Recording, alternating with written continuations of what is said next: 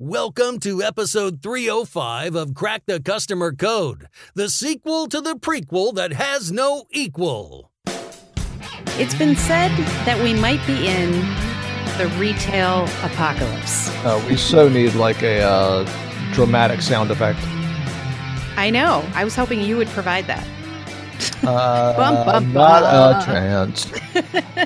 Yeah, so that's like it seemed to be one of the big themes of the articles is we transition to 2018. And obviously we've been talking about the challenges in retail for quite a while now, and as have a lot of other people. But one of the interesting things that we really haven't focused on from this perspective is how do you support your team if you're in retail today? How do you have their back? I think it's a great question to try to answer because I can only imagine what it's like right now to be on the front lines of retail and to be dealing with all sorts of people who are stressed and have super high expectations now and everything else. Because I worked retail in my day, and even back then, like before people had the ability to film everything with their phone and, call people names on Twitter. It was stressful. Back when you were chiseling the invoice into the stone. Exactly. It's true. And in fact, I still have PTSD from a time when we ran out of wrapping paper in a bookstore I worked in. Now, we were not a wrapping paper store. That was like a value an added value that we did to wrap the books. And we ran out one day and this lady lost it. And I was like, what is happening? I can't. So she went out and got tissue paper from another store and brought it back and made us wrap her book in tissue paper. And I'll never forget that because I was so this is not what I signed up for. Okay. So for all of you in retail, what we've just heard is that Jeannie caused the retail apocalypse by running out of wrapping paper. I'm sorry. That was 30 me. years ago or whenever it was. Yeah, pretty much. But yeah, it's I think that right now we're talking a lot about the big consequences of this time for retail and how stressful and challenging it really is.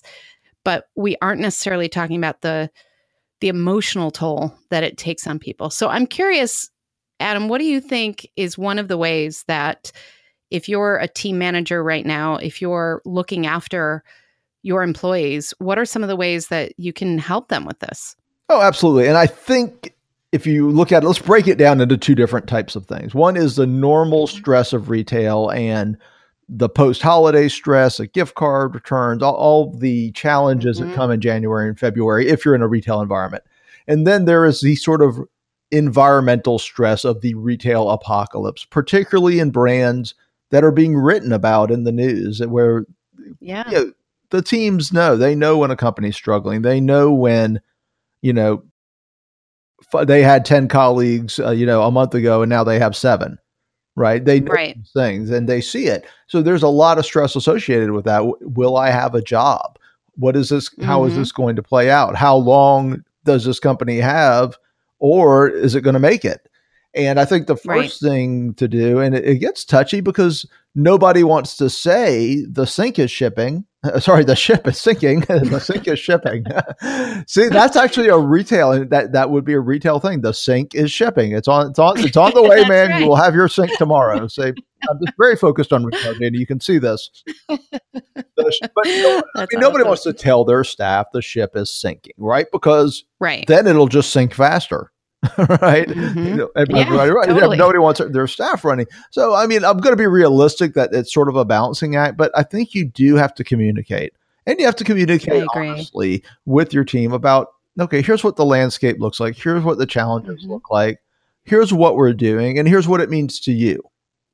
Now, how you shape those conversations, I think is going to be based on the context, but you need to have them. Just leaving everybody in the dark to sit there on Facebook, while they're at work reading about how their company's not going to be there in a month from some stock analyst on CNBC is not healthy. Well, and I think to your point too, they will notice the changes. So if you just suddenly have fewer people to do the same amount of work, somebody's going to have to pick up the slack. And if that's not acknowledged, I think that can be really dangerous too. Because if you're not communicating hey, we know that, you've never done this before, so we're going to give you this extra training to make sure you know what you're doing here. But we really appreciate you stepping in and acknowledging that they're putting in the hard work and that they're staying loyal. Because otherwise, as we've talked about on this program before, if people do not have information, they will fill in the blanks with the most negative scenario you can come up with. So exactly. They will go there. So make sure that you are addressing it, and not only in the big ways, but also in what does this mean to your daily work? And also, here's how you can help. Here's what we think will work, and here's what we're looking for from you. And if you guys have ideas and feedback, we want to hear that from you. And making sure that those lines of communication are really, really open at times like this can really make a difference between everybody running because they feel insecure to people thinking, you know what, I'm going to roll up my sleeves. I'm going to see what I can do and how I can participate in the best and most positive way, and feeling good about that when they go home after their shift. Absolutely. And I think that's a great point, is the ones that are still there, making sure they feel valued. I think that is truly important. And I think if you look at sort of the mentality when, and you and I have talked about this, I think even offline some, it's a struggling business is a bad place to be. It's a tough place to be, right? I mean, growth, the things you look for, the rewarding things that we know people like outside of their salary, tend to diminish, and things like growth and opportunity and positive thoughts towards the future are just generally quashed by these situations. So you've got to really, just like we do with customers, just like we do in sales, you've got to look at it from the standpoint of what's their psychology, and to have that empathy and to sit there and be in their shoes. Like, what's it like to be a single mom living paycheck to paycheck and going home and watching the news every night and seeing your company being talked about? It's not going to exist in 6 months. And I think to that point too, customers hear that news too. And so they come in and say, oh, what's happening? Are you guys going to be here in 6 months? And the frontline folks are the ones who have to have those conversations. So give them some information that they can use to really talk through those things. I mean, the media landscape is so different now, and we get headlines that we didn't used to get. Like, not everybody would flip to the business section of their daily newspaper and read up on the state of retail in the past. Oh, right. Yeah. Now, right. How many frontline workers were reading the Wall Street Journal? Right. Right. And now we are all seeing these headlines that sometimes are, very, how shall I say? Sensational? Yes. Thank you.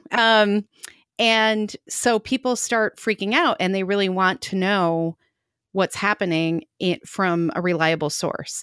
And I think the more that you can be honest, and the more that you can tell your workers, like, hey, you're going to get asked about this, or they might bring it up. Here's what we believe. Here's what we think you should say. Or just let them talk and say, yeah, we are working really hard. We really appreciate your loyalty, Mr. Customer, and turn it around. Well, not only that, but not only, have that conversation, but then say and do, I'm going to deliver the best experience you've ever had. Yeah. Where this is get like BS again, because that's what else do you have? If you're in one of these businesses, the only thing you can do on the front lines is give the best service, best experience possible. That's the thing that is most in your control to affect positive change, whether it matters or not. It may be beyond the scale of, I won't use a brand's name, but a large mass merchandiser clothing will not be affected by you delivering that one experience, but everyone delivering those experiences can make an impact. And also it can still make an impact on that customer. It can make an impact on your boss, on your supervisor. So you know what, if the company doesn't last, you've got somebody to give you a good reference. You've got people that are behind you and know what kind of experience you can deliver. And, you kept your skills sharp. Right. Right. And I think knowing that there would be opportunity if something does happen, if it turns around, it starts to grow, you're going to be in that front seat to take advantage of those opportunities too. So I think there are lots of ways to really focus on the positives as much as we can in times like this and help our people really see their role in it and feel good about their role in it, because that's the part that can feel pretty demoralizing in those situations when, you know, you're seeing shelves emptied and inventory packed up and you feel like you're the last one there. That's not a good feeling. And we really have to recognize the loyalty of both the employees and the customers who still come in that store. All right. And if you're in a supervisory role or you're in a managerial role, executive, if you have any layer below you, it really is, you know, I think it's a moral obligation. I mean, it's just good business, but really you should make these situations as easy as you can. Yep. You should really understand how the stress you're feeling, they have it too. They have it in a different way. Their career goals are different. Their personal lives are different, but they have the stress too. And understanding that and working to help alleviate that to the extent that you can, I think is, you know, both good business and a bit of a moral imperative. Yeah, I totally agree with you. We have to take care of each other in those situations because it's high stress. It can become very unhealthy very quickly. And the last thing you want to do is add to that stress level. You want to do everything you can to really help them where they are. And so I hope, in many ways, I hope that we are wrong about the retail apocalypse. I hope that there are innovative companies out there. We're seeing it. They are doing things that are bringing people in, that are really challenging the model a little bit of retail, and customers are responding to that. So I think we may not be at the apocalypse. We may be at a new place, at a new dawn. I don't know if I go that far, but you're right. I think we should do an episode on that. So maybe we'll table that for another episode. I don't know that the apocalypse isn't happening. I just I think there will be some things that are already proving to possibly rise from the ashes. Yes, that's exactly right. Because for the companies it's happening to, it's happening and it hurts. Yes. Yeah, absolutely. Well, all right. Well, we had a positive note, so let's keep it positive. Take care of your people. It's stressful times in retail. I come from retail. This is very near and dear to my heart. So really, take care of your people and just understand the situation they are in. And as always, empathy. Yes. Lots and lots of empathy.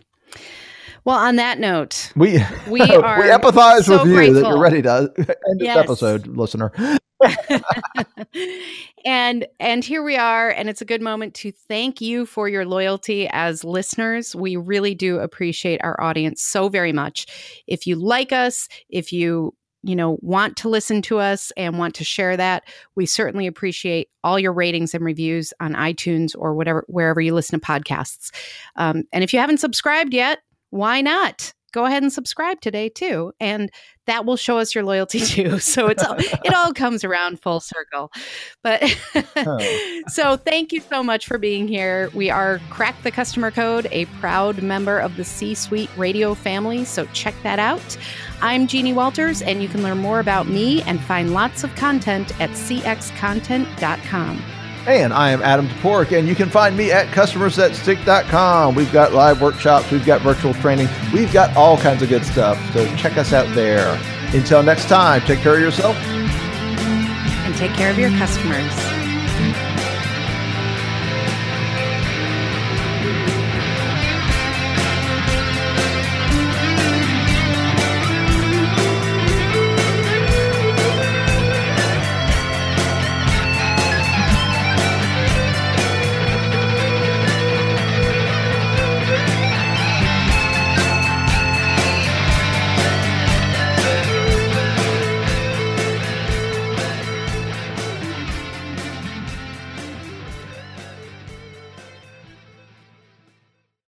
This podcast is a part of the C-Suite Radio Network.